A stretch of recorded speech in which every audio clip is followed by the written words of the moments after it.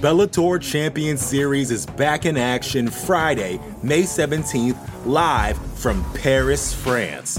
Reigning bantamweight champ Patchy Mix defends his belt in a rematch against dangerous submission specialist Magomed Magomedov. And Cedric the Best Doumbé makes his Bellator debut in front of a home Paris crowd versus Jaleel the Realist Willis. Don't miss the action live at noon EST on HBO here in the US. And visit Bellator.com/watch for information on how to watch around the world.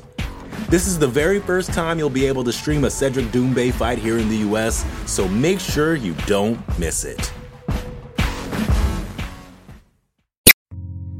You're listening to the Vox Media Podcast Network.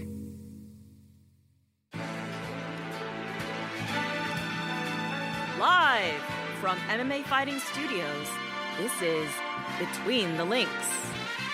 And now, your host, Mike Heck. The iconic voice of Esther Lynn welcomes you. I almost ripped my headphones right out of my ears. How about that? Because I'm so excited about the iconic voice of Esther Lynn. She welcomes you to a brand new edition of Between the Links. Thank you for checking out the show once again. We're coming off our most watched / most listened to week in the history of the program last week. That means a lot. I love doing the show. I felt this way for a long time, but I truly believe that this is the best panel show. This is the best debate show in all of MMA. And we're ready to do it again with so much to discuss. So let's get into it because the BTL Championship is once again on the line as we welcome in the challenger. He has been ready to get back in this virtual arena after what many feel could be a controversial loss, at least in his mind, to A.K. Lee in the first round of the BTL Championship Tournament. One of the best of the business, my good friend from MMAfighting.com, Damon Martin, host of Fighter versus Writer as well. Good afternoon, sir. Hi, thanks for having me. And yes, it was a very controversial decision. I still refute that decision. I feel like it was Diego Sanchez versus Martin Kampmann all over again. Luckily, the rules have changed a little bit in terms of the judging, so stay tuned for that as we welcome in the reigning, defending, undisputed BTL champ. Big title defense last week against a colleague that a little bit of a rivalry has boosted up on this program over the last several months or so. Beat Shad Al-Shadi, a tremendous, sometimes spirited battle between the two, and he's back looking to keep the strap in the state of Georgia. Let us say hello to the champ, Mr. Jed Meshew. What is up, my friend? Got to keep the strap in the state of Georgia, Mike. Look, I've said it many times. My opposition today, he found out it's the year of the dog. Georgia G right here. Go Dogs. Just like Matt Stafford took it to Damon's Bengals in the Super Bowl. Year of the dog 2022. Let's go. We're already off to a wonderful start. We're already talking sports, the rivalry. We're already rubbing in Super Bowl losses to the opposition. This could be quite the show, everybody. So let us get into this. Speaking of rivalries, let's discuss the fallout of Colby Covington versus Jorge Masvidal. It was a dominant performance from Colby Covington at UFC 272 to cap the show. Masvidal had a moment or two, but it was pretty much one-way traffic for Mr. Chaos. He gets back on track. Masvidal has now lost 3 straight. And things get sort of interesting for both guys for different reasons. And look, we have and everybody else has broken this fight down ad nauseum at this point. So we're going to introduce a brand new segment to the program called Overreaction or Underreaction. And I will present 3 different takes that have either been sent to me or has been very popular on social media. And you two gentlemen will determine if this is an overreaction or an underreaction. So Damon, we will begin with you. Let's begin with this one because this one has been a popular one and it has to do with Masvidal. So Damon, overreaction or underreaction? Masvidal has lost that competitive motivation after his incredible 2019 campaign that made him the star he is today. Overreaction or underreaction, and why? I think it's an overreaction because I think the reality is that, Jorge Masvidal is kind of what Ben Askren said on the MMA Hour yesterday with Ariel. He is who he always has. He is who he always has been. Jorge Masvidal has always been a fun fighter, capable of great things, capable of exciting fights, capable of fun knockouts here and there. But he's never been that top guy. He lost to Kamaru Usman twice. He's now lost to Colby Covington. He can go out there and he'll beat the Nate Diaz's of the world. He'll knock out Darren Till. He'll send Ben Askren into the ether, but he's just never been that guy. When he was at lightweight, he couldn't beat Gilbert Melendez to become Strikeforce champion. He's always going to be a fun, serviceable, exciting fighter, and now he's a legitimate star, so he can sell some pay-per-views and get people interested in his fights. Maybe you book the Conor fight, Nate Diaz, whatever. But he's just who he's always has been. This isn't anything new for Masvidal. This is just he's always been that guy who's been close to being great, but never quite been great. Jed, your thoughts? Is this an overreaction or an underreaction? Is this a competitive motivation thing, or do you agree with Damon that this is more of this is just who he is, and you match him up against guys like Covington, and it's just not going to be a good night for you? So competitive motivation, it's not there since 2019. Overreaction or underreaction? I don't think it's a competitive motivation thing. I'm not sure that this is who Jorge Masvidal always has been. That's probably closer to true than the motivation factor is. But I think there's just a lot of explanations for what we saw at UFC 272. I mean, for one, at any point in their careers, I think Covington would have beaten Masvidal. He's a really good fighter, and people don't give him his due because of the very stupid things he says. But in the cage, the product he puts forth is as good as just about anybody in the world. And so you can't take that away from Covington. At the same time, I think Masvidal is certainly not the same fighter he has always been, because we saw that run. And whether some of that run of his, becoming a star was a little bit smoke and mirrors, I think that that's fair to say.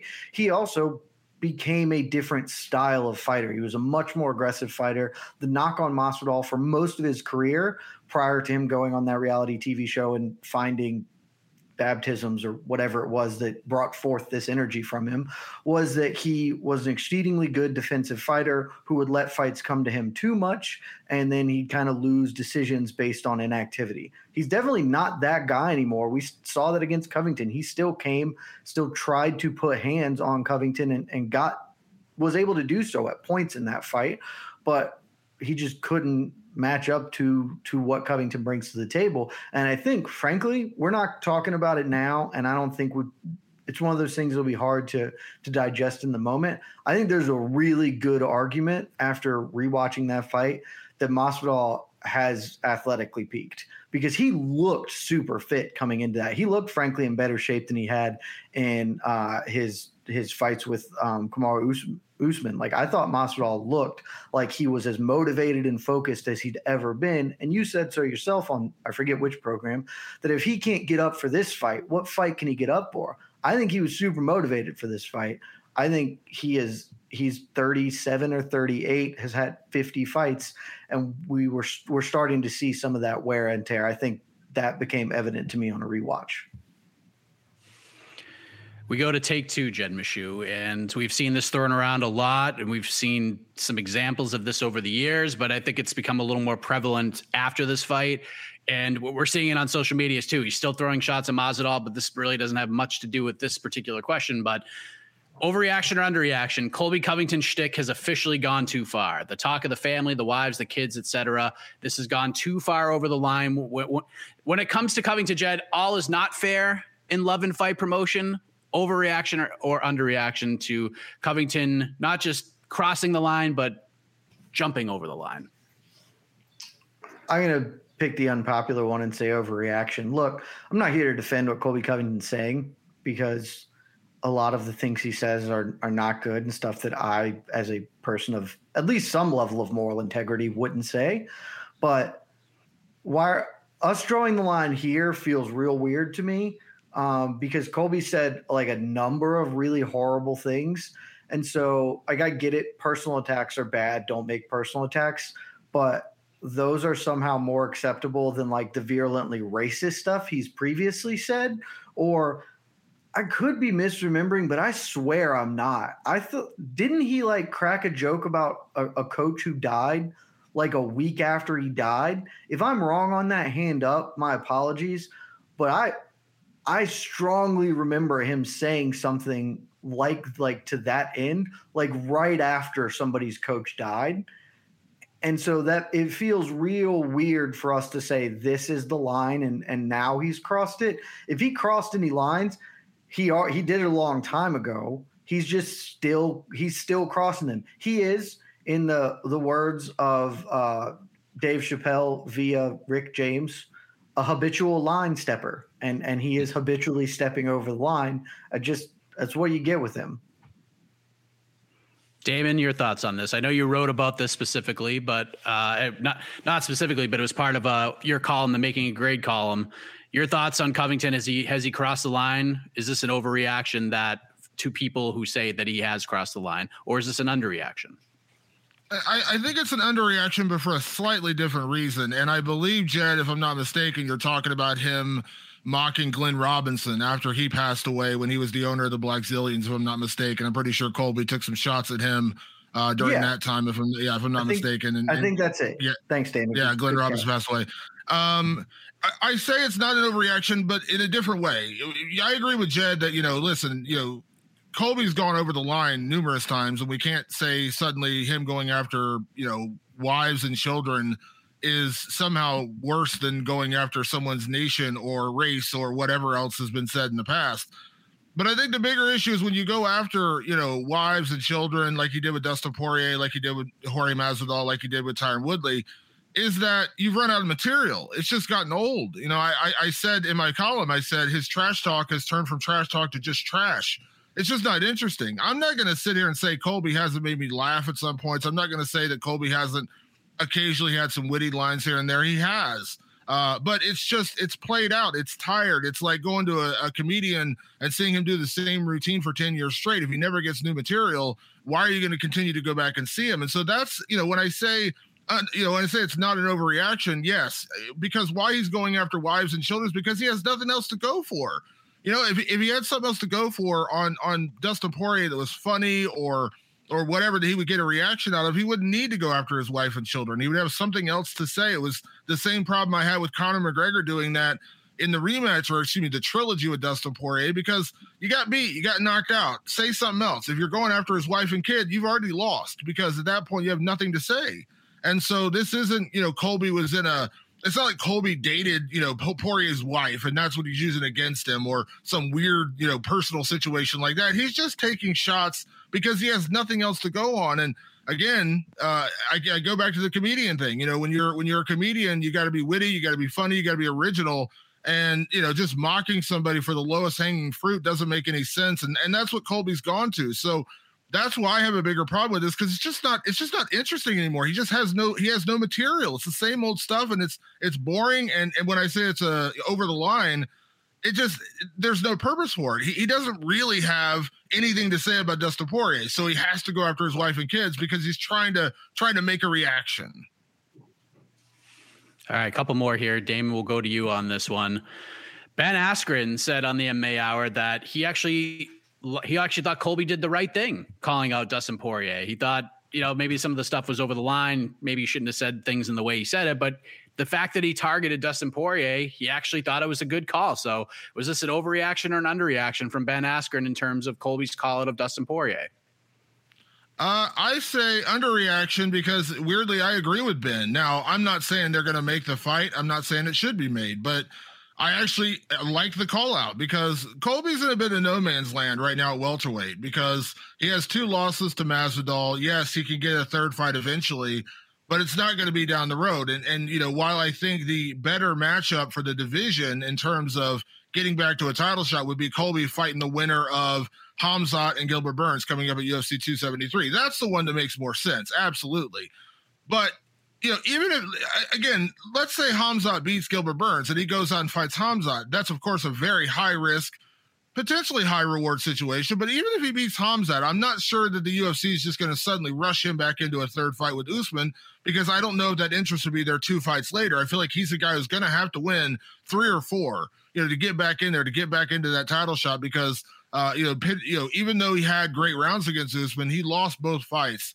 He got knocked out in one and lost the other one. And I don't care what Colby says. He lost the second one. It wasn't controversial. He lost the fight. Dustin Poirier is a bigger fight. Dustin Poirier is a top 5 name in the UFC right now. Dustin Poirier is a star, and Dustin's also in a bit of no man's land after losing to Charles Oliveira, after previously losing to Khabib Nurmagomedov. So I like the call out. I don't think it's going to get made, and I don't think it really makes sense. But I like the call out. He's going for big fights. And guess what? That's the norm nowadays. People go for bigger fights than the fights that make sense. So in that regard, I completely agree with Ben Askren. I'm not saying I agree that it should happen, but I 100% agree with the call out. What do you think, Jed? Right call out? You agree with Ben Askren? Did he, is this an overreaction, underreaction? What do you think? I think it's the right call out. There's just nobody else from the call out. I know you have argued for kind of him coming out and doing the actual real fighter thing, but Colby Covington isn't that, and so you can't expect him to come out and be like, "Hey, Khamzat, Gilbert Burns, I'm the top dog. I'll beat everybody, whoever I got to get back." That's not who Colby Covington is. That's not who he's gonna ever try and be. So, like, honestly, that would ring more hollow to me than any of the other things he says. And I think that kind of gets to the crux of the matter here for like our opinions on Colby Covington. Whether his trash talk is bad or not, like morally questionable, I'll let other people debate. But the reason anybody thinks that it sucks is because his heart obviously isn't in it.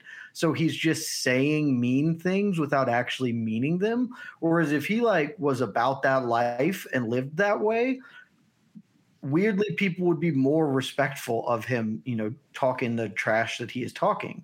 And so with this one, I actually think it's a little bit of the inverse there, where everybody kind of dislikes it because it, like, what it is implicitly. But this is actually like who Colby really truly is in his soul is, I want to fight the lightweight who can't wrestle. Like that's the dude I want to fight, which is smart, and that's the dude he should want to fight.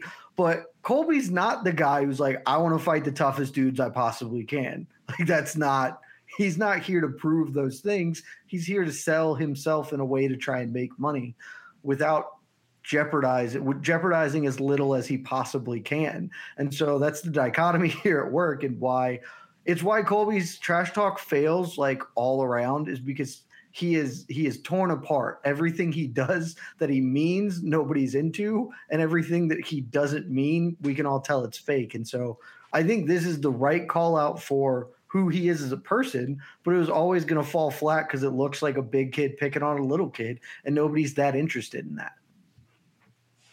Yeah, I'll be interested to see what happens in this Gilbert Burns-Khamzat fight, because unless Khamzat gets on the mic and calls for Colby, I feel like he's next in line for a title shot. Like, Leon's probably going to get it, but Khamzat has a very good chance of fighting the winner of that fight. And if for some reason, and Leon has been snake bitten in the past, if for some reason Leon gets injured or something happens, you slide Khamzat in there. So I don't know if the UFC goes down that well, but I think if Gilbert Burns wins, they will absolutely make that fight between Gilbert Burns and Colby Covington. So last one, Jed, we'll start with you. This has been probably the most popular one that I've gotten over the last couple of days. It doesn't matter what happened on Saturday. Masvidal's a star, makes no difference to his stock, and he will headline a pay-per-view in his next fight. Overreaction or underreaction? Ooh, that is a very interesting one. I think that's an overreaction, but it might just be spot on. I think it's closer to overreaction than it is to underreaction, but it may just be dead on. I think to a large extent, Masvidal has insulated himself from losses. I mean, this is his third one in a row. He has a little bit of that Nate Diaz to him where it kind of doesn't matter. He's just going to be who he is. But I also think, like, he did not come out of this looking great. Like, he did not do almost any of the things that he had said that he was going to do. And there is a decided difference between taking a Nate Diaz style loss where, he lost 24 minutes to Leon Edwards, but then staged a last second comeback to where he can still be propped up by that, versus getting beat pillar to post for 25 minutes and, like, not just edged out in strikes like Leon Edwards did to Nate or whatever, like technically defeated. Like, Masvidal got beat up for most of that fight. And I think that really does affect him. So I suspect he still will headline a pay-per-view because they paid him a bunch of money. They might just run back the Nate fight, which is certainly a pay-per-view headline event. and he still has enough draw that the UFC is at least going to see where he's at on the headline thing. But I don't think that it doesn't matter. Part of that is true. I think Masvidal is on a slippery slope right now to falling back to earth if he doesn't right the train. Damon, overreaction or underreaction to that Masvidal stock doesn't take too much of a hit and that his next fight will be in a pay-per-view main event? I say underreaction, and the main reason being is because while I do think he can headline a pay-per-view, at this point, it also now matters who's on the other side of the cage from him. You know, Masvidal is no longer a welterweight title contender. He's no longer in that race to get back to Kamaru Usman. He lost twice. He's now lost to Covington. No one is going to go crazy to watch Masvidal fight Khamzat Chimaev because we all know what's going to happen. So I say underreaction because if Masvidal can somehow lure Conor McGregor into the fight, that is a massive fight. That is a non-title fight that would absolutely headline a pay-per-view, and that's as much about Conor, of course, but it's also about Masvidal. That would be a very, very big fight. We all know, of course, Nate Diaz, but even at this point, I don't know that there would be a huge amount of interest in Jorge Masvidal versus Nate Diaz again on pay-per-view because the first fight, you know, was pretty lopsided. It ended with cuts, and again, kind of unfortunate that happened, but it was a pretty lopsided fight up to that point. And we all know Nate's on the final fight of his contract. The UFC is hesitant to give him any fight right now, much less headline a pay-per-view with him. I just don't see them giving him that opportunity to potentially win a fight, get on the mic with Joe Rogan, and somehow curse the UFC and then walk out the door. I just don't see them doing that. That's not how the UFC operates. So it's possible, but I think it's an underreaction because I think at this point, it really comes down to the opponent because I don't think, you know, yes, you could do Jorge Masvidal against Leon Edwards. There's still some interest in that, even though they completely blew making that fight like 2 years ago. But that's not a pay-per-view headliner. I mean, Leon Edwards is not a name. Leon Edwards has never really been a name. And while I love Leon Edwards as a fighter, he's not going to sell a lot of pay-per-views for that fight. That is a pay-per-view co-main event. You know, that is that kind of fight, or you know, whatever, however you want to do it. Or you take it to London and headline or you do a Miami fight night or a London fight night. You're not going to headline a pay-per-view and expect to sell a lot of pay-per-views with Leon Edwards and Jorge Masvidal. So I say underreaction because at this point, Masvidal needs the right dance partner. I think the only dance partner he can get that would headline a pay-per-view is Conor McGregor. I have a Jed, I know you just want to go ahead. Oh no. Well, I just laughed because I have long said that no one cares about Leon Edwards, one of my recurring bits on this program. And I think that is still holding true. This is just a question for both of y'all. Do we think that like Masvidal does have the BMF title in his back pocket? Like he can just pull that out and be like, I'm gonna put this up. Like I will defend this against Vicente Luque or whoever the hell he wants to do it. Like that certainly headlines a pay-per-view, right? If he's like, yeah, I'll fight it. I'll throw it out there. I mean, I think Dana was asked about it before this when he said, yeah, we probably should have done that. And then he never did it. So, I mean, hypothetically, yes, but I mean, does Masvidal even have the juice now to say, I'm going to defend my BMF title against Vicente Luque, and people are going to get super excited about it? You know? Oh, it would be a phenomenal fight. Don't get me wrong. I think it'd be awesome. I just don't know that people are going to plunk down $75 to watch it. I would pay $75 to watch that. Vicente Luque is a hitter. Like I'll watch Vicente Luque. He might be the most exciting fighter on the entire roster. So I'll watch that guy do anything. I'm just saying for the general public, now they've jacked up the prices yet again. $75 might be a bit steep. I mean, yeah, they kind of ruined the title on roster, but. That's true. Luque is number 2 or 3. The second The Rock put that belt around his waist, the belt was like meaningless. It was just a one-time thing. We're never doing it again. This is it. Like never happening again. And then it's been no-sold every single time. So if you're going to do it right, that belt should have been up as a prop like every single time, like the hardcore title. Like anytime, like it should have been like Usman should be the BMF champion. I disagree. If we're being honest with ourselves.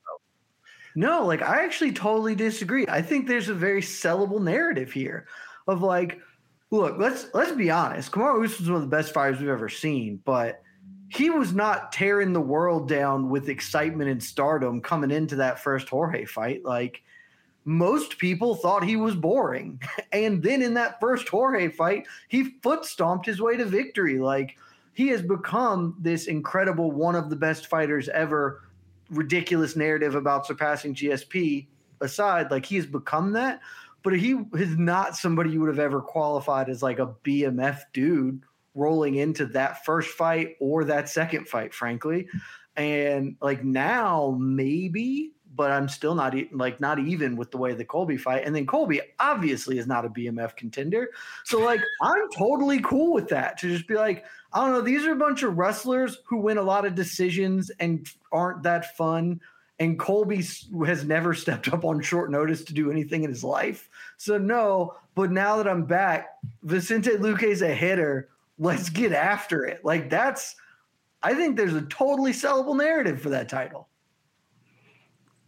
Hey, listen, if he can turn that thing around and make it interesting again, then sure. But it just, after that fight, it just was nothing. Like Dana, everybody knows sold. It's never being defended. It's never happening again. So if some reason we could put some interest back on that belt, Luque would be awesome. That'd be like the best fight for it. Or if Gaethje went up to 170 just for like a fun fight with Masvidal for the BMF title, God, like that would be cool.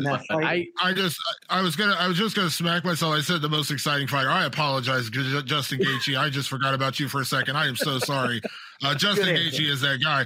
But Gaethje, oh my God, Gaethje Masvidal. If Gaethje doesn't beat Oliveira, give me Gaethje Masvidal tomorrow. Now that's a pay-per-view I would buy. Let's do that.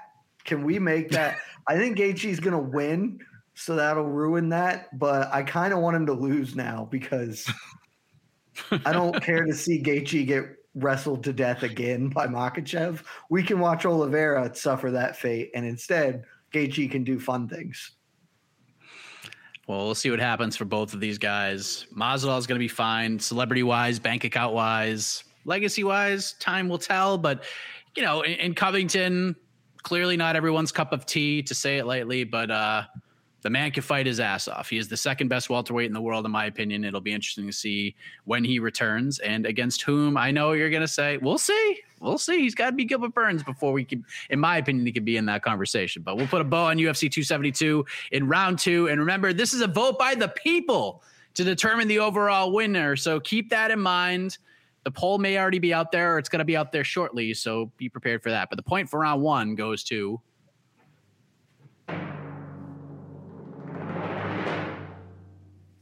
Jed Meshew. It is 1-0. Close, very close round.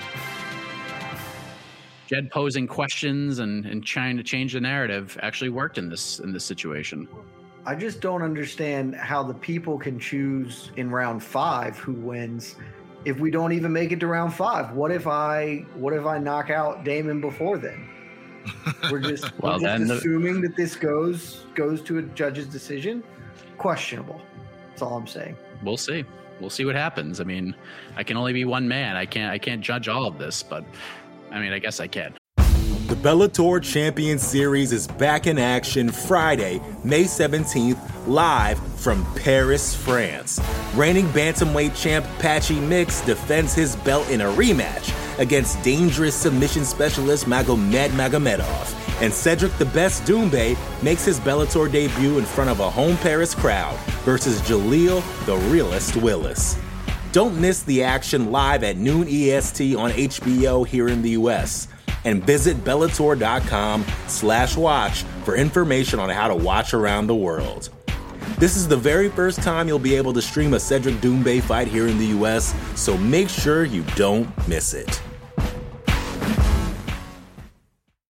When you need mealtime inspiration, it's worth shopping Kroger, where you'll find over 30,000 mouth-watering choices that excite your inner foodie. And no matter what tasty choice you make, you'll enjoy our everyday low prices, plus extra ways to save, like digital coupons worth over $600 each week. You can also save up to $1 off per gallon at the pump with fuel points. More savings and more inspiring flavors make shopping Kroger worth it every time. Kroger, fresh for everyone. Fuel restrictions apply.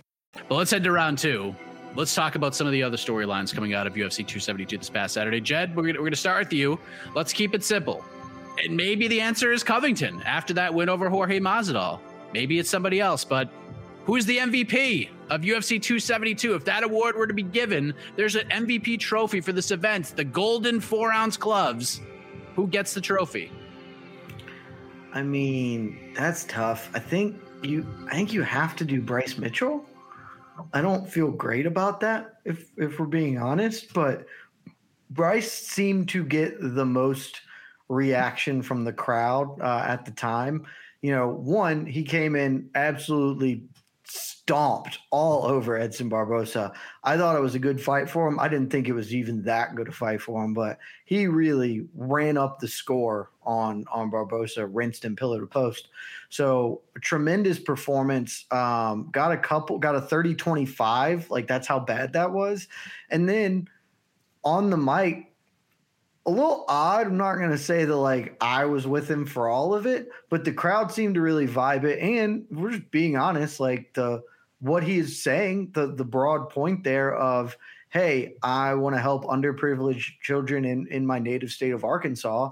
I'm going to donate half my fight purse to that. Like, who's not on board with that? So certainly some of the other stuff that he has said this week after the fact, I'm not a big team player with that.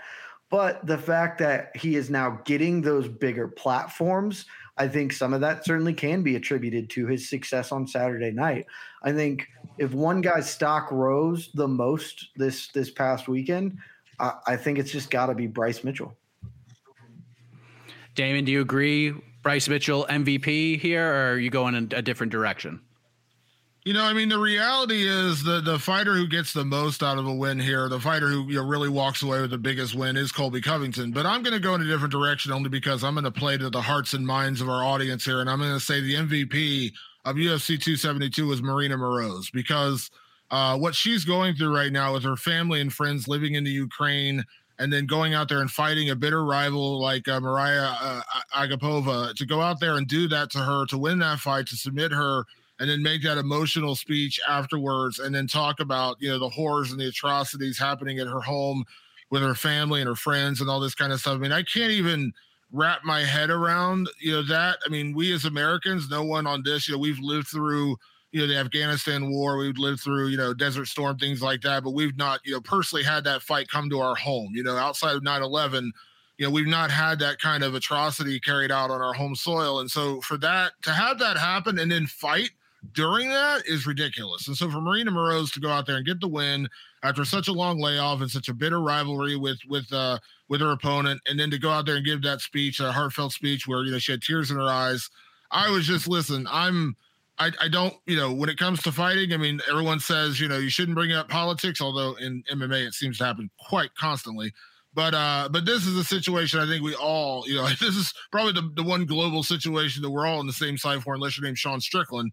So I think that, her going out there and winning impressively and then giving that speech, man, I mean, again, how could it not pull out your strings a little bit? It's a very good answer right there. And, politics has been brought into this sport quite a bit. Also, the financial world has been brought into the sport a little bit. So this is the follow-up question here. It seems we're talking about Marshall Rogan coins and Bitcoins and cryptocurrency and stuff like that. So, Damon, if the entire UFC 272 roster, all the fighters were crypto coins or stocks, and they had sort of like fantasy football value heading into the event, like this is how much this guy would have cost if you put him in your lineup. Then they competed. Maybe their stocks rose a little bit after Saturday. Maybe you see bright futures, some good ROI, Damon Martin, if you will. Who are you spending your money on and why? Like, whose stock are you just like, you know what? It might not be that expensive now, but this could pay dividends for me.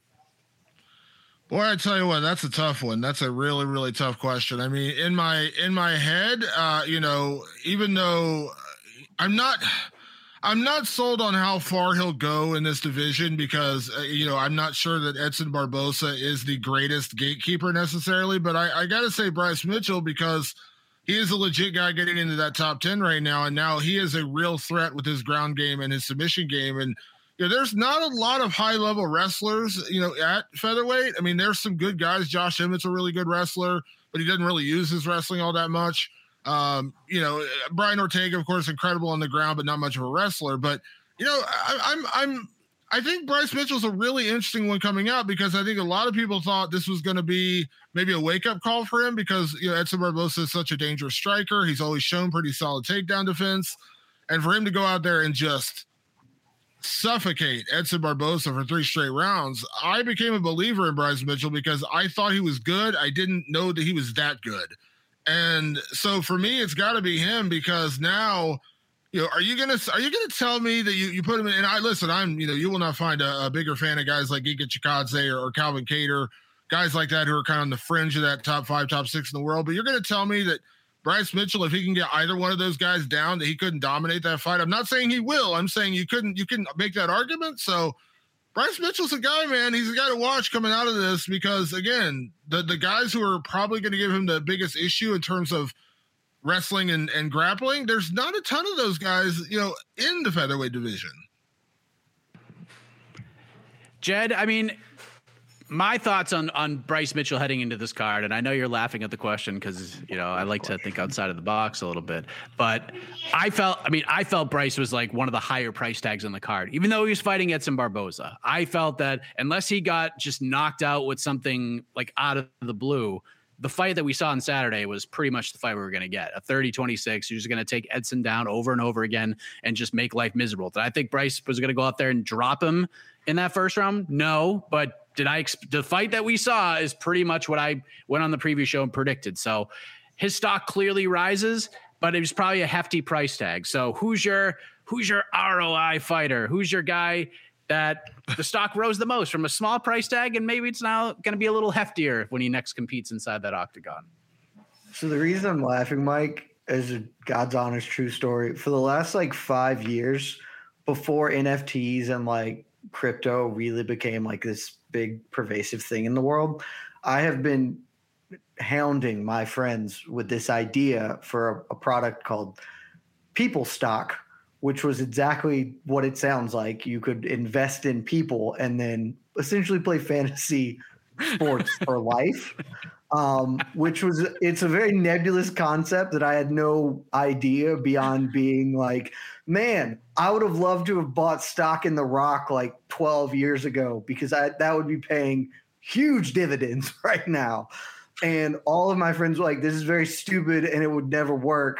And you're an idiot. And now here we are. And you independently came to a very similar thing that I did. And little did we know NFTs were just the way to go about it. I could be super rich right now with People Stock NFTs, but alas, instead I'm here.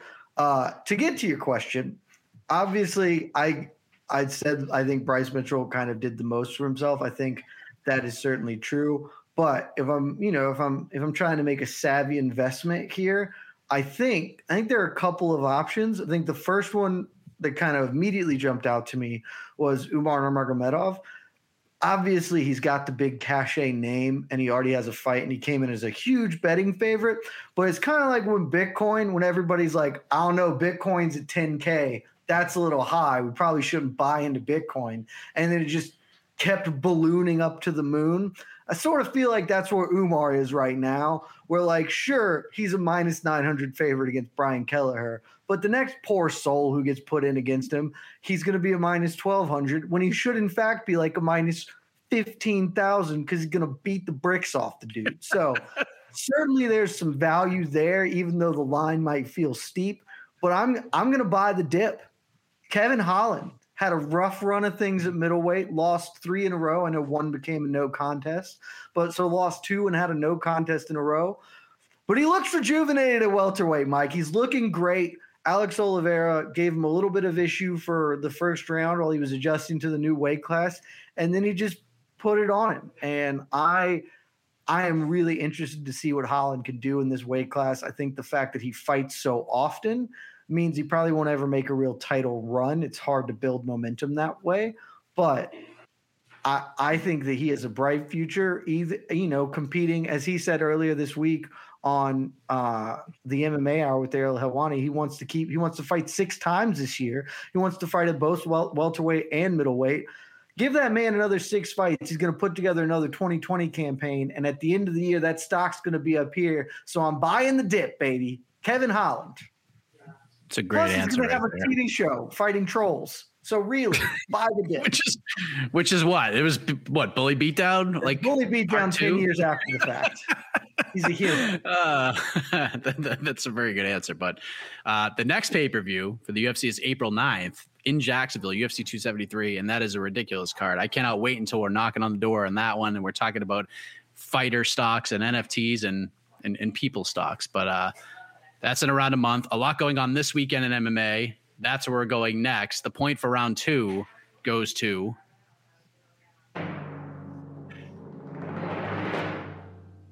I mean, I have to give it to Damon for the Marina Moroz answer, because if I didn't, I'm just the worst. But that was an absolutely terrific answer. Yeah, well done. Let us move ahead to this weekend. Let's move ahead to tomorrow, and actually the weekend in general, because I want to expand upon this question before we get specific to Eagle FC, because they are back with another U.S. event in Florida. Main event, 165 pounds to Kevin Lee and Diego Sanchez. We'll talk about that fight specifically in a moment. UFC is UFC Vegas 50, headlined by Thiago Santos versus Magomed Ankalaev. Bellator has Bellator 276, headlined by Adam Boric versus Mads Burnell, 5 rounds at 145 pounds. Title eliminator. Winner will probably fight the winner of AJ McKee versus Patricio Pitbull unless something crazy happens. So, Damon, we'll begin with you. On paper, best card of the weekend. If you could only watch one and you can't find out what happened with the others for like a week, which one are you watching and why? This is a tough one because I know my favorite fight of the weekend, but it's not on my favorite card of the weekend. So it's a tough one. Top to bottom card, to me, it's the UFC. And for a couple of reasons. One, I'm a big believer in Magomed Ankalaev. I've been a big believer in his since he came into the UFC. Of course, he had that kind of freaky loss to Paul Craig, a fight he was winning. He got caught, got submitted, but he's come out since then, beating everybody after that, coming off a win over Volkan Ozdemir. Looks like a guy who could be a title contender. So that's a great fight. Marlon Moraes, Song Yadong is a great fight. Marlon Moraes was a guy, 2-3 years ago. If you're asking me to pick who's going to be a future bantamweight champion in the UFC, looking at the roster, I would have said Marlon Moraes, hands down. Now he's been on this big losing streak. He's lost several in a row, had that crazy fight with Merab Dvalishvili, but still, it was a crazy good fight until he got finished. But this is kind of make or break for Marlon. Is he still a top bantamweight or is he going to be out of the UFC? I mean, I think there's a real possibility he loses here and he's gone. I mean, I just think that's the reality of the situation. And then a fight that wasn't even made until like 4 days ago, but I loved the matchup. Terrence McKinney, who is a phenom. I love him. So explosive, so fun, big knockout artist, incredibly strong guy taking on Drew Dober. And Drew Dober's always a fun fighter to watch. A guy who goes out there, gets a lot of big finishes, heavy puncher, fun to watch. So those 3 fights make it the best card. I don't know if you're going to ask about the best fighter, Mike, but I'm just going to say it. The best fight of the weekend, controversial or not, is Kevin Lee versus Diego Sanchez. But the best card is the UFC. Oh, we will definitely talk about that fight. Don't you worry about it. Jed, what's yours? One card, can't watch another, can't go on social media, can't get results, can't get anything. You have to sit on the sidelines for the other 2. Which one wins? I'm reeling. I just got rocked by Damon coming in with the hot take that Kevin Lee, Diego Sanchez is the best fight of the weekend. I love that. I love the energy you're bringing because that is not what I would describe that fight as. Maybe the most popular fight, but not the best. Look, I agree with a lot of what Damon said. I actually think Bellator's offering this week is pretty good as far as Bellator goes. They do not have a marquee fight, which is a real tough sell, but they have a lot of fights I'm actually genuinely interested in. If you're doing the whole card, I have to say the UFC because I think this Apex card is one of their better offerings.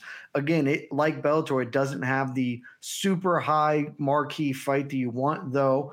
I'm really big on Magomed Ankalaev. In a piece I wrote with Sean Al-Shadi, our I guess editor. I guess that's his official job title here. Earlier this year, I predicted Ankalaev to be the light heavyweight champion by the end of the year. So I'm super in on that fight in general, but I recognize it lacks the name value. But I just think the rest of that card is filled with really competitive, fun, interesting matchups. But if I by your parameters, I got to wait a week to find the results out. I'm going curveball, baby. 1 championship this week. I think it's on Friday, so it's tomorrow. but 2 title fights going down at one championship. Don Lee versus Gary Tonin. Gary Tonin, obviously a super accomplished grappler. Interested to see, I think Don Lee's a really good fighter. And so that's actually maybe the best pure fight of the weekend, or at least the most interesting fight of the weekend for me. And then also Bibiano Fernandez putting up his featherweight championship against John Lineker. This one, apparently there's maybe some questions about Fernandez making weight. I saw that earlier today, but assuming the weight thing gets settled, John Hands of Stone Lineker is one of the most exciting people to watch fight. He just walks forward and rips body shots and can't be hurt by punches or baseball bats to the dome because that's just how God made him. And Bibiano Fernandez is one of the best fighters in the world that nobody talks about. So those 2 fights alone, those are the results I am the most interested in. So by your parameters, that's the fight card that matters the most to me this week. It's an excellent curveball right there. So we won't talk much more about. Go ahead, David. But how good is the card when you say, I think it's on Friday? That's where you just out yourself, Chad. When you say, I think it's on Friday, how interesting can it really be? I'm just saying. Poor phrase on my part. But yes, it's on Friday because it's 1 and they do everything in Singapore. So that's how the world works for us. But those 2 fights, plus Martin Wynn's fighting. Martin Wynn's usually down for a good time. The rest of the card's not very strong. I'm not here to defend what's happening underneath the marquee, but those 2 results matter more to me than probably any other results this weekend. So if I had to wait to find out, I would rather get those ones instantly and then wait to figure out, Magomed Ankalaev just beat the brakes off Thiago Santos. Okay, about what I expected. So we'll dive a little more into the UFC and Bellator main events in a moment. But Damon did say something, and I want to get your take on this, Jed, because I want to focus on Eagle FC. I want to focus on Kevin Lee versus Diego Sanchez. Both fighters made weight this morning. That one is official. Jed, I think we talked about this on the show. I have been very public with my thoughts on this matchmaking. And to say that I'm not a fan of it would be one of the biggest understatements of the century. It's probably... in terms of X's and O's, in my eyes, clearly not Damon's eyes, this is the 3rd best main event of the weekend in terms of X's and O's, but far and away the most notable main event of the weekend in terms of name value and the mom test, if you will. But after everything Diego has gone through in his fighting career and the Fabia stuff and the horrible bout with COVID and just everything, seeing this fight on paper, it made me feel uneasy. And I think a lot of us in some way felt the same way, but listen, Diego seems to be rejuvenating. He's got some energy to him. He's got that Diego look, that intensity. And it's at that point where anytime he speaks, I'm compelled by it. I haven't felt that way in a while, but I'm kind of feeling it right now. So we're a day away from this fight, Jed. Do you feel any differently about it compared to maybe when it was first on the radar? Are you concerned about it? What do you think? I feel substantially similar to how I felt then. If you set aside any concepts of morality, great main event, great fight, exactly the matchmaking you want. Kevin Lee is going to be the guy you're building a promotion around. Get him a win over a name people know that will probably be pretty dynamic and interesting as far as a highlight goes. A lot of questions about whether it's okay to put together this fight, but Eagle FC was also trying to bring back Bigfoot Silva. So that's not something they were all that concerned with. I think kind of based on what we've seen, I think it's still fine. We all know what this is and what we're getting. I don't think that Diego is not to a point in his career, at least from an in-cage perspective. Some of the stuff you mentioned earlier about the things that happened outside the cage give me an enormous amount of concern about where he is at, mentally, spiritually, emotionally, but he seems to be better after the split with Fabia. That's really tough for us to have any idea. We aren't him. We're not inside his head, but he does seem to be outwardly better than he had looked and felt to us viewing it. So that's good. And his in-cage performance, the man is certainly diminished. He's, 40 years old. how old is Diego Sanchez? 40. He's 40. So yeah, but he is actually not like totally fallen off a cliff insofar as he's still pretty game. He's athletically, he's not there, and his chin is not as good as it once was, but he is not, this is not Chuck Liddell fighting Tito at 55. And this is a horrible, horrible thing that we're doing. I think that this is still reasonable to promote. If maybe a little on the nose, and fine, we all know what we're going to get. It's not going to be the greatest thing in the world, but we're going to get to the end result that Eagle FC wants, and Diego gets a bag. I'm all for people getting bags, so get that bag, Diego. All right. I mean, you can't deny the getting the bag thing. Make that money while you can. Damon, you're very high on this fight compared to a lot of these other fights this weekend. There's some that obviously stick out to you, but you seem to have your eye on this one. You seem to have this one circled more than any other. Why is that? It's fascinating for a couple of reasons. One, listen, I don't know there's been a bigger, I think Kevin Lee is a future champion guy in this sport than me. And maybe I'm just kind of like ride or die for that idea, because I really do believe Kevin Lee is incredibly talented, but he's also 1-4 in his last 5 fights. Now there's no shame in some of those losses. I mean, again, losing to Charles Oliveira, losing to some of the guys he's lost to. I mean, again, no shame in that, but is Kevin ever going to realize his true potential? I mean, that's the question. He's always said, this went wrong, that went wrong, was never in the right weight class. Now he's fighting at 165 pounds, which is what he's always said is the ideal weight class. He's getting paid, at least from what he's told me, what his manager has told me, what everyone is saying, that they're paying him very well in Eagle FC, and they're treating him as a star. He's in the main event.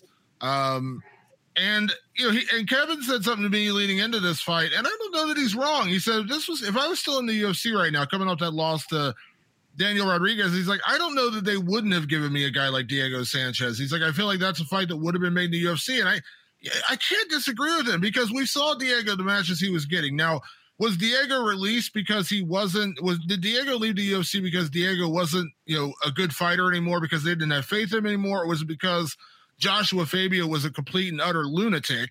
I think it's the latter. So I don't think it's out of the realm of possibilities this fight would have been booked in the UFC. And Diego, I agree with Jed. He's not the Diego of old, and he hasn't been that Diego for years. But I am fascinated to see what Diego has left in the gas tank now that he's away from Fabio.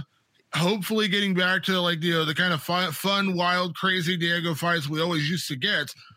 And Kevin Lee, I'm fascinated to find out, does he look like a real killer at 165? Is he going to go out there and put on a performance like he did against Gregor Gillespie? Or is he going to go out there and, have this real, lacking performance like he did against Daniel Rodriguez? So that's why I'm intrigued. I'm fascinated by this matchup, and there's no, again, shortage of big names. I mean, Diego is probably the most well-known name of anybody fighting this weekend. And Kevin Lee, headlined 5 UFC cards. So he's a bigger name than, Ankalaev. I mean, you could argue Thiago Santos, but even him, he's not like a household name.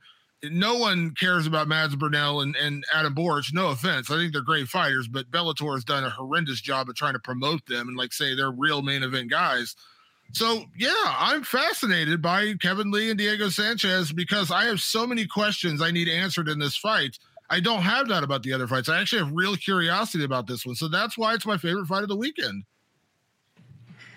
I'll say this. I will say, go ahead, Jed.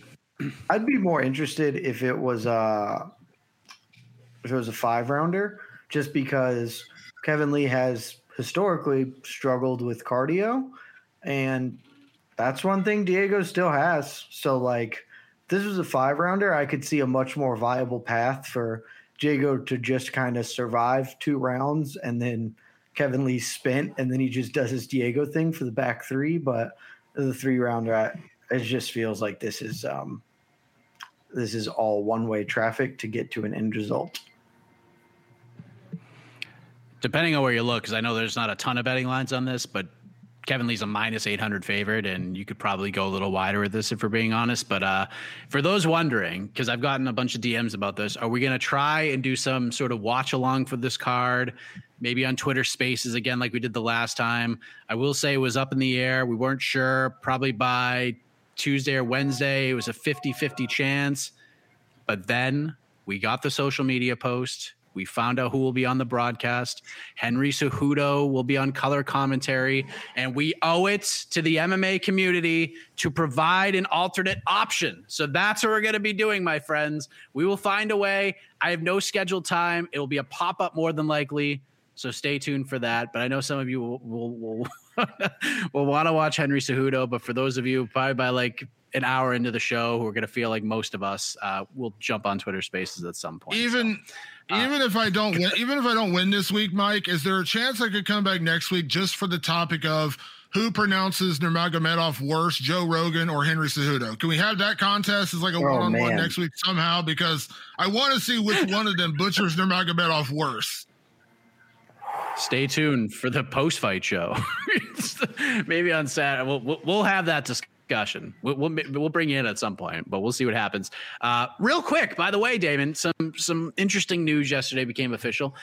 Junior Dos Santos is with Eagle FC, is going to be fighting Yorgan De Castro, and Hector Lombard is fighting Thiago Silva. Yes, that Thiago Silva from the UFC years ago.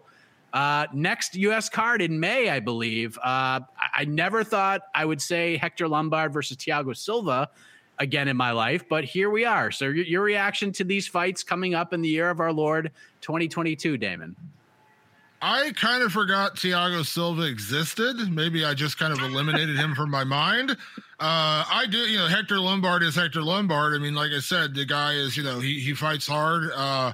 I like Hector. I interviewed Hector a few months ago. Hector's a wild man. I still always enjoy talking to Hector. That should be interesting, I guess is the best way to say that, because I could not begin to tell you the last time I watched Thiago Silva fight. So I have no idea what he's been up to. And then, Junior Dos Santos, listen, Junior got a bit of a raw deal with how he got exited out of the UFC. I mean, anyone that knows that story about, basically telling him, take this fight with Marcin Tybura or you're out of the UFC. And of course, he had just come off the knockout to Cyril Gane. Yeah, listen, they did him dirty. He did not deserve that, Junior.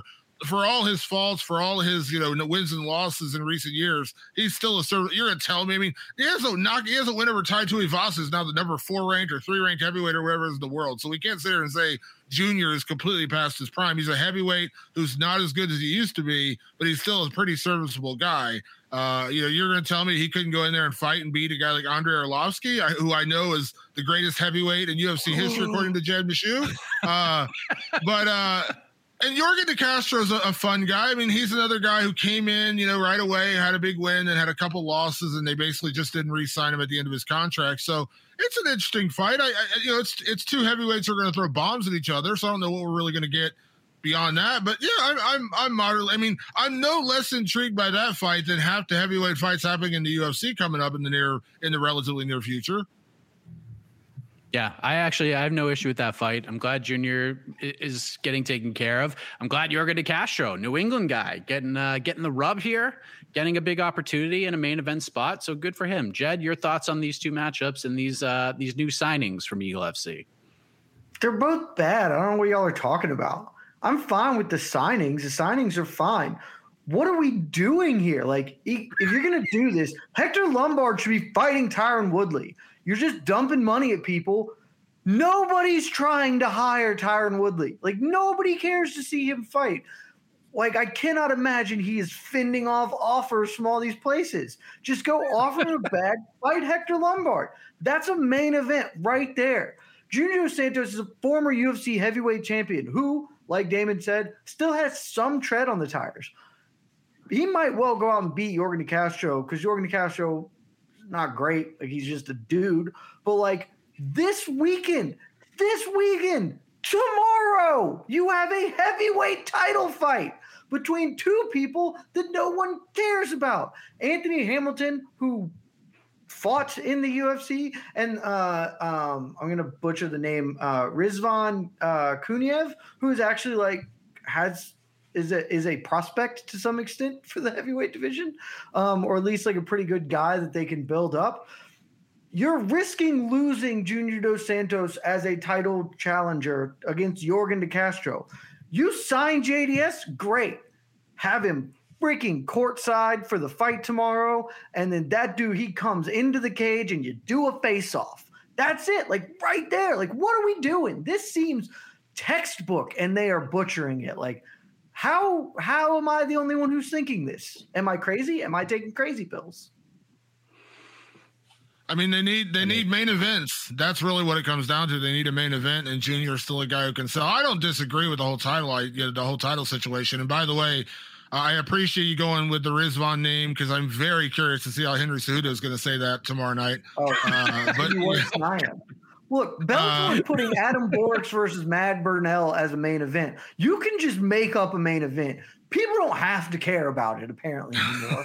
So instead of having a question like a good one that might ruin things, just put JDS in to fight the Russian dude. I think this is so obvious. I don't know what we're doing here. I disagree with you more about JDS the title fight than I do. I actually fully agree with you on Hector Lombard, Tyron Woodley. Pay Tyron Woodley, get him over there. That's the only fight anyone would care about. Put that on because you're right. No one's lining up the Brinks truck to say, you know what, Tyron, we really want to see you fight. We really want to see you fight. What's the other Fury's name? The one who didn't fight Jake Paul, whatever his name is. Tommy Fury. Yeah, you want to fight Tommy Fury or Anthony Taylor? What? No one cares. Fight Hector Lombard. That's a fight people actually would care about. So we'll have a lot to discuss tomorrow, ladies and gentlemen. Let's move ahead to Saturday. Point for round 3 goes to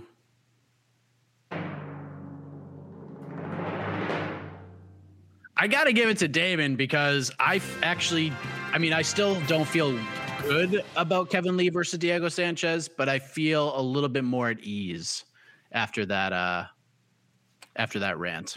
So, okay, I feel a little bit better. I don't feel as disgusted by the matchmaking. I actually, I took a step forward with it. But yes, Henry Cejudo is going to have a rough night tomorrow pronouncing a lot of these names. So go into Tepalchi and look. Oh boy, this is going to be fun. Maybe we'll just keep the sound on as this is happening. So, the Bellator Champion Series is back in action Friday, May 17th, live from Paris, France. Reigning bantamweight champ Patchy Mix defends his belt in a rematch against dangerous submission specialist Magomed Magomedov. And Cedric the Best Doumbé makes his Bellator debut in front of a home Paris crowd versus Jaleel the Realist Willis. Don't miss the action live at noon EST on HBO here in the US. And visit Bellator.com/watch for information on how to watch around the world. This is the very first time you'll be able to stream a Cedric Doumbé fight here in the US, so make sure you don't miss it. Hey, it's Kaylee Cuoco for Priceline. Ready to go to your happy place for a happy price? Well, why didn't you say so? Just download the Priceline app right now and save up to 60% on hotels. So whether it's Cousin Kevin's Kazoo Concert in Kansas City, go Kevin, or Becky's Bachelorette Bash in Bermuda, you never have to miss a trip ever again. So download the Priceline app today. Your savings are waiting. Go to your happy place for a happy price. Go to your happy price, Priceline. Let's end with the doubleheader on Saturday quickly. UFC Vegas 50, you got Bellator 276. Jed, how do you like this UFC card? Like, I mean, as a whole, because you got the main event stakes at 205.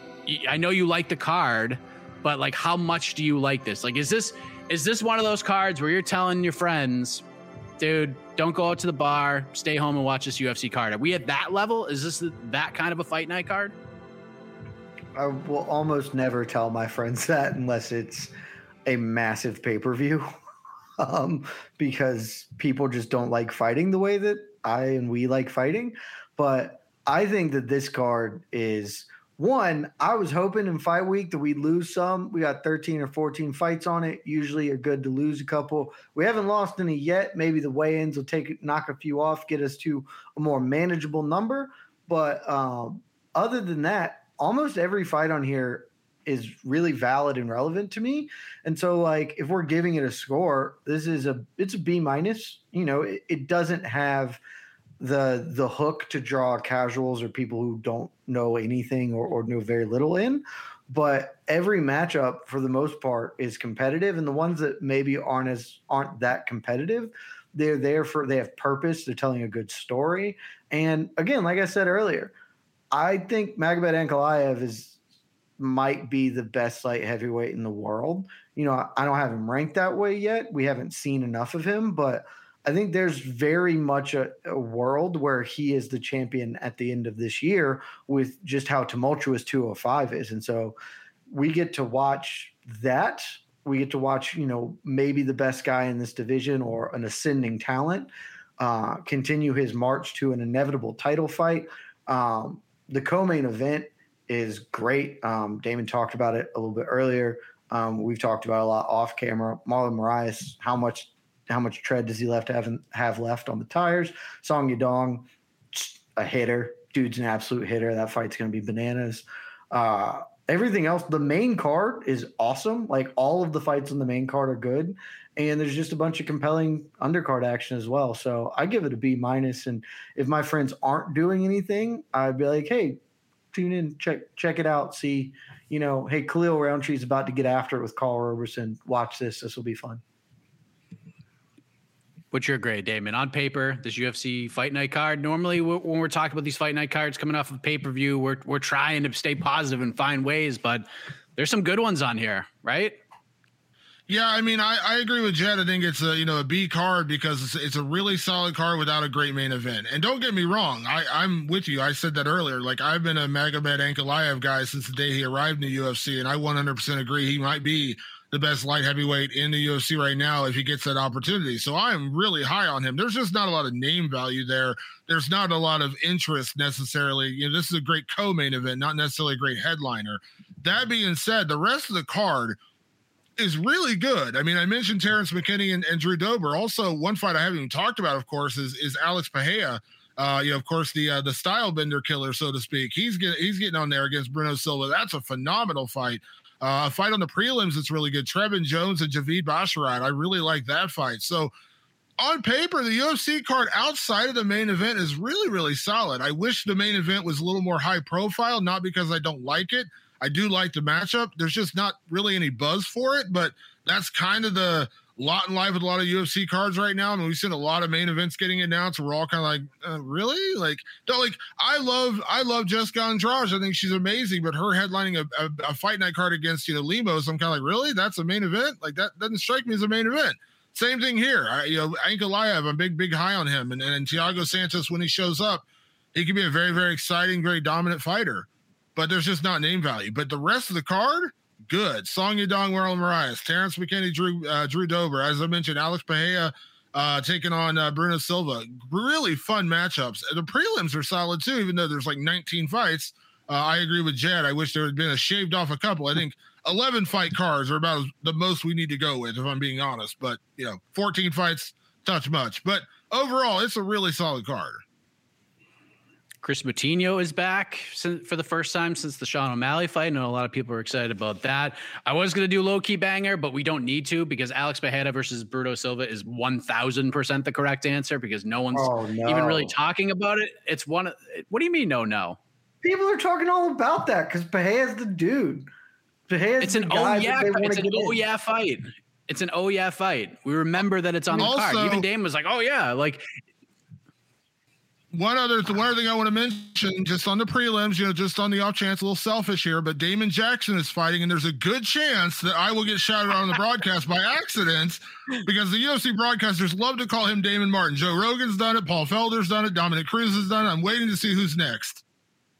Yes. I can't wait for the Slack channel on Saturday during that fight.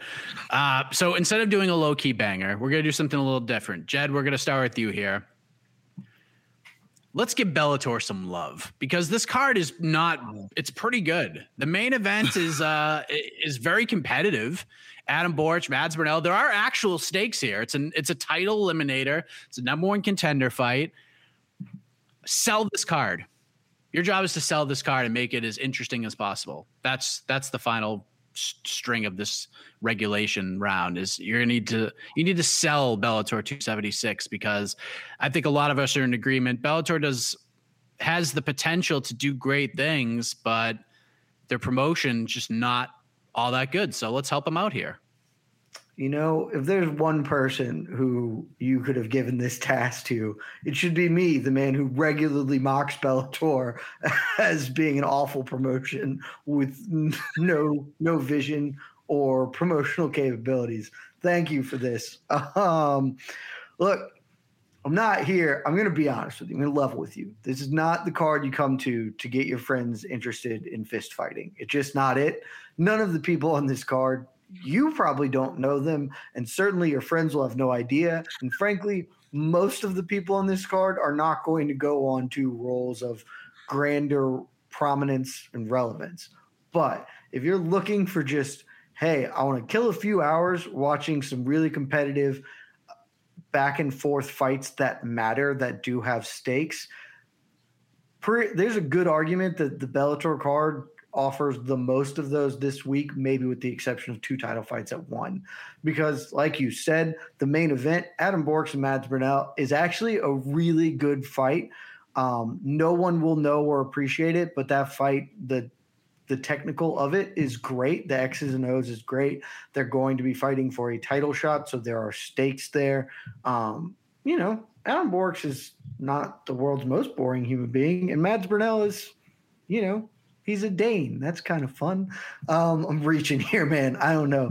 For me, I am honestly a little surprised that somehow Phil Davis isn't main eventing this card. Like, I get that that's a title eliminator, but Phil Davis is at least Phil Davis. That would make more sense to me. Phil Davis, Julius Anglickas is a pretty good light heavyweight fight. I think Anglickas has some potential. You know, we haven't gotten to see it. He got kind of worked over by Nemkov, but otherwise, he's been a productive light heavyweight, so I'd like to see if he can maybe take a leap here against Phil Davis, who's probably on the downside of his career. The fight that matters, I think the next 2 fights on the card, though, are some of the best fights this weekend regardless. Johnny Eblen, John Salter is like a really good test because Eblen has a lot of potential to actually be like a top 10 middleweight in the world. Wrestling background, big power. Salter just coming off fighting for a title, also can grapple. Like, we're going to learn something about Eblen here and whether this is a guy that we need to stand up and take some notice of. So those are fights that always captivate me. And JJ Wilson's dope. Like, JJ Wilson's a really fun fighter. He's fighting Gadzi Rabadanov. I probably butchered that, my bad. But that's also just like a really good lightweight contest. So, look, those are 4 very good fights. So watch them. Damon, do it better. Do it better. Well, first off, you need to just go ahead and give me the point because Jed literally just said, why didn't Phil Davis main event this card? And my answer to that is, when is the last time anyone has ever said, oh man, I can't wait to watch this main event with Phil Davis? I'm just saying. More recently than anybody even knows who the hell Adam Borics is.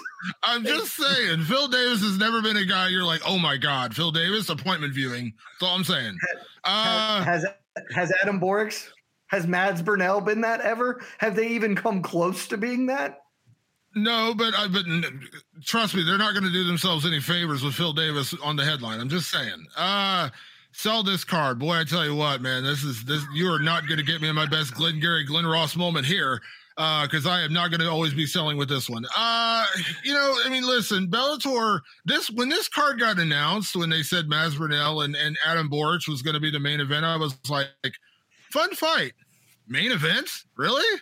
Neither of these guys have ever really been pushed by Bellator. I mean, they just have, well, not that Bellator pushes anyone that great, but they have not pushed either one of these guys that big, and then suddenly they're in a number 1 contenders fight that no one really knows, either guy that well. So I don't know. I mean, sell the card. You're selling it very much like the UFC card, where there's not a great main event, but it's a solid card. I like JJ Wilson very much. I'm a big fan of his. And I think the fight, the real main event fight here, but it's not a main event because, again, you're talking about 2 guys that, no one really knows or cares that much about on paper, is John Salter and Johnny Eblen, because Johnny Eblen is a really, really good prospect. I'm super high on that kid. I think he's really good.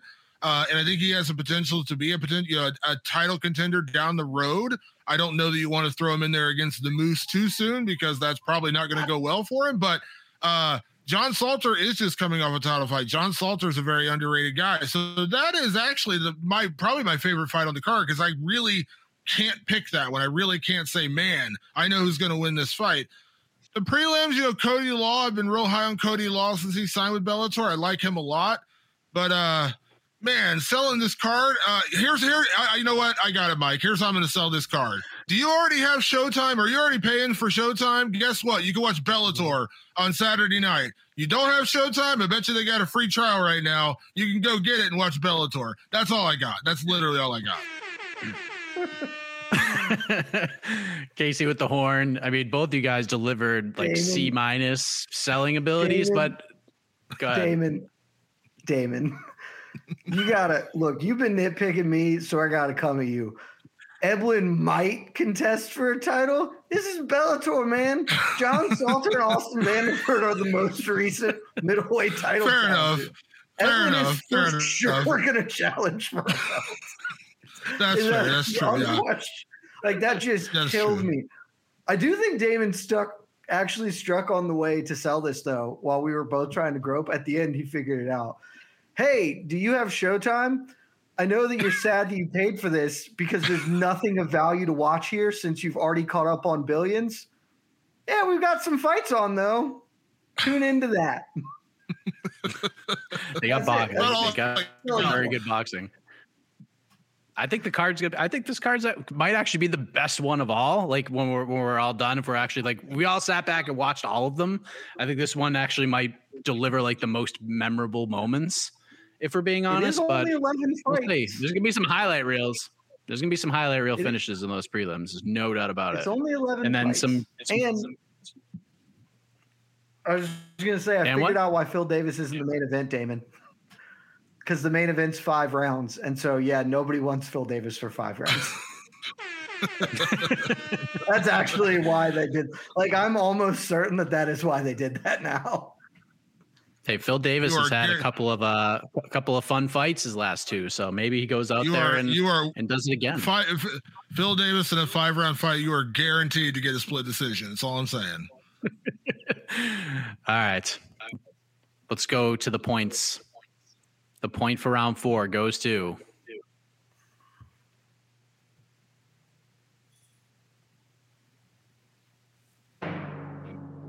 there it is.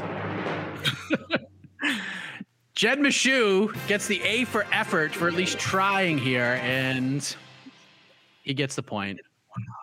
It's 2-2. That drum roll, it seemed like I was waiting 45 minutes for, but it came. So now it's time for the knockout round. One question decides it all. Actually, it won't be one question because we haven't done this in a while. We're going back to the well. We're going back to a little game we haven't done in a while for this final round. But each competitor will have 1 minute to issue their response. And once the minute is over, we will turn it back over to the peeps. You guys will vote. I assume the poll has been running for a little bit now. And then we'll give you a chance to get your final votes in. And then Casey Leiden will jump on and reveal the winner. So, Jed, champion's prerogative. What do you want to do? I'll go second. We're going second. Damon, we go to you. We're going to talk about Kayla Harrison for a moment, but we're going to play a little game called What Would They Say? What would they say? We have 5 potential options. You have to choose a number between 1 and 5. And in 60 seconds, you have to put yourself in this person's shoes and react to the big news of the week that Kayla Harrison has re-signed with the PFL. So 1 through 5, Damon, pick a number, and then you have to act as if. All right, I'll just go. I'll hedge my bets here. I'll go with 3. Number 3, Damon Martin, 1 minute on the clock. You are going to react to Kayla Harrison re-signing with the PFL as the reigning and current UFC Women's Bantamweight Champion, Juliana Pena. Juliana Pena, your 1 minute starts now. Well, I think it's pretty clear that, Kayla Harrison was afraid to come to the UFC. Everyone's really afraid of me anyways. Amanda Nunes was afraid to fight me. Ronda Rousey was afraid to fight me. Miesha Tate's afraid to fight me. Khabib Nurmagomedov's afraid to fight me. Junior Dos Santos afraid to fight me. anyone who's ever been in the UFC is afraid to fight me. So I'm quite sure Kayla was afraid to fight me. So, it is what it is. After I get done beating Amanda Nunes later this year, after I take her out in the Ultimate Fighter, I'm going to go take her 145-pound title. And then I'm just going to throw it away because I'm really not a 145-pound fighter. But then I'm going to go out and beat everybody else. I'm going to beat Holly Holm. I'm going to rematch Valentine. I'm going to beat her. So, Kayla Harris to go into PFL and staying with PFL, that's where she needs to stay. We know she's afraid of me. So she did exactly what she needed to do by signing with PFL, staying out of the way of Juliana Pena, the number one fighter in the history of the sport. Wow. that was amazing. And still with a few seconds to spare, I actually had some tears in my eyes there. That was very good. All right, Jed, you got some tough competition here, my man. You have to choose 1 through 5, but you can't choose 3 because Juliana Pena is off the board. But we have some compelling other options here, Jed. So 1, 2, 4, or 5. I'm like my beloved Georgia Bulldogs and the Los Angeles Rams. Give me number 1. Well, Jed, and you picked a good one because you have a little bit of experience doing this, but now you get to really go on. Maybe that was a rehearsal during the Kayla Harrison reaction vid that we did with myself, you, and AK Lee. You're Dana White. You're Dana White again for 1 minute reacting to Kayla Harrison re-signing with the Professional Fighters League. Your time starts now. Wait, she did what? I didn't see that. We made her an offer. We thought it was a good one, but she's just not interested in fighting the best right now. Maybe in the future. I can't blame her. They're paying her so much money. It's an unbelievable amount of money. They're going to go out of business making offers like that. That's not how you run a business. I've been running a business 25 years. I think we've done pretty well, so you could probably assume that I'm doing it right. Just, we made her an offer. She wasn't interested. We'll circle back in a couple of years. But we've got our own thing going. She can keep fighting, people pulled off the street and just keep doing that thing. We're going to keep putting on the best fights with our champion, the woman everyone's afraid of, Juliana Pena, and Amanda Nunes are running that back. And, maybe down the line when Kayla's ready to really test herself against the best, she won't duck us anymore.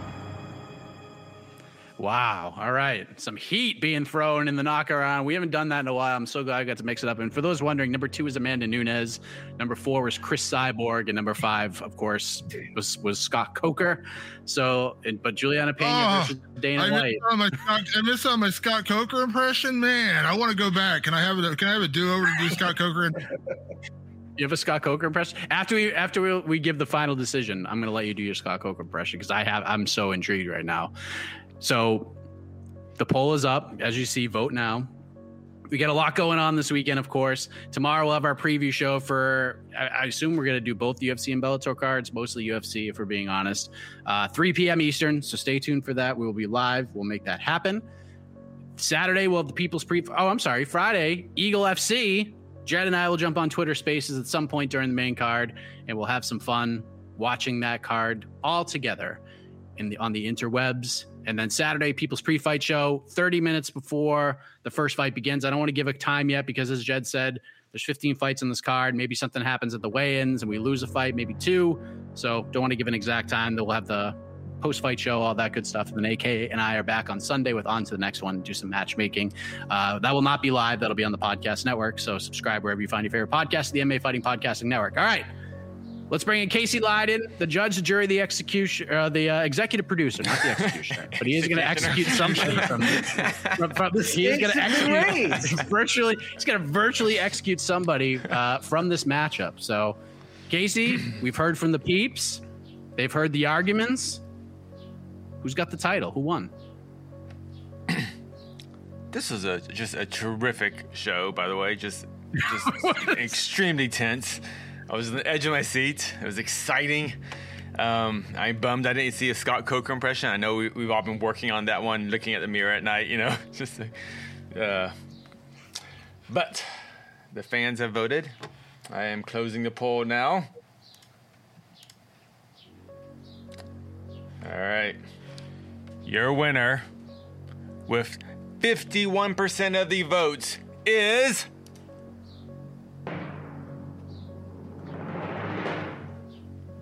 and still Jed Meshew. Oh, man. Wow. That was a battle. That was a tremendous match. These fan votes That was have been testy. That was a Phil Davis decision right there, is all I'm saying. That was Close. Close.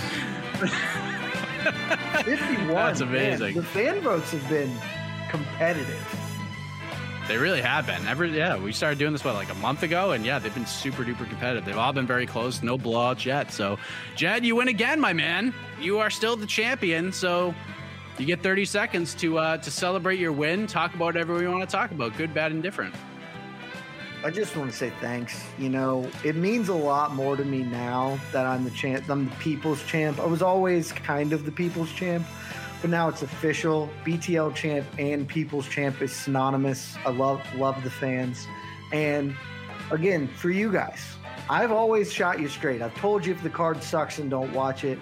That's not the case this weekend. If you have nothing else to do, if you don't cancel family plans, if you've got nothing else to do, tune in. For me, Carl Roberson versus Khalil Roundtree is going to be the most exciting 4 minutes of fighting this month, probably. So if nothing else, tune in for that banger. And I'll see you guys tomorrow on the Twitter Spaces. It'll be fun. We're going to have a great time. Damon, before we let you go, at least you can get a moral victory. I know there's not a lot of moral victories in MMA, but I got to hear the Scott Coker impression. So, you know, I feel okay with my loss to Jed Meshew, but I really, you know, I feel like we're going to get together in the matchmakers in the next couple weeks. We're going to circle the wagons. We'll come back. We'll have an answer about me coming back on Between the Links at some point. But yeah, we need to sit down, talk about it internally, and you know, come back, circle back in a couple weeks. We'll tell you guys what's going on. Oh man, that was actually very good.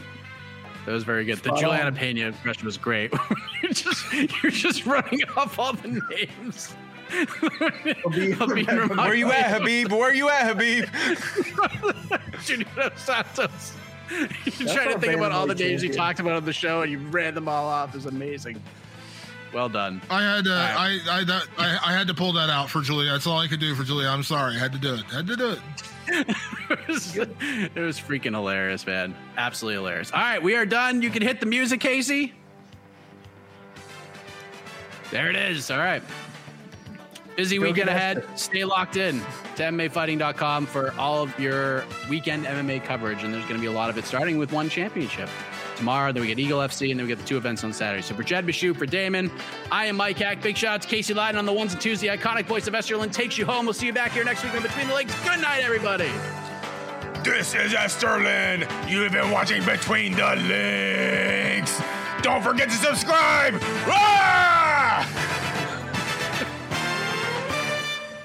Happy birthday, AK.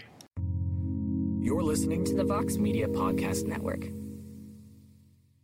The Bellator Champion Series is back in action Friday, May 17th, live from Paris, France. Reigning bantamweight champ Patchy Mix defends his belt in a rematch against dangerous submission specialist Magomed Magomedov. And Cedric the Best Doumbé makes his Bellator debut in front of a home Paris crowd versus Jaleel the Realist Willis. Don't miss the action live at noon EST on HBO here in the US. And visit Bellator.com/watch for information on how to watch around the world.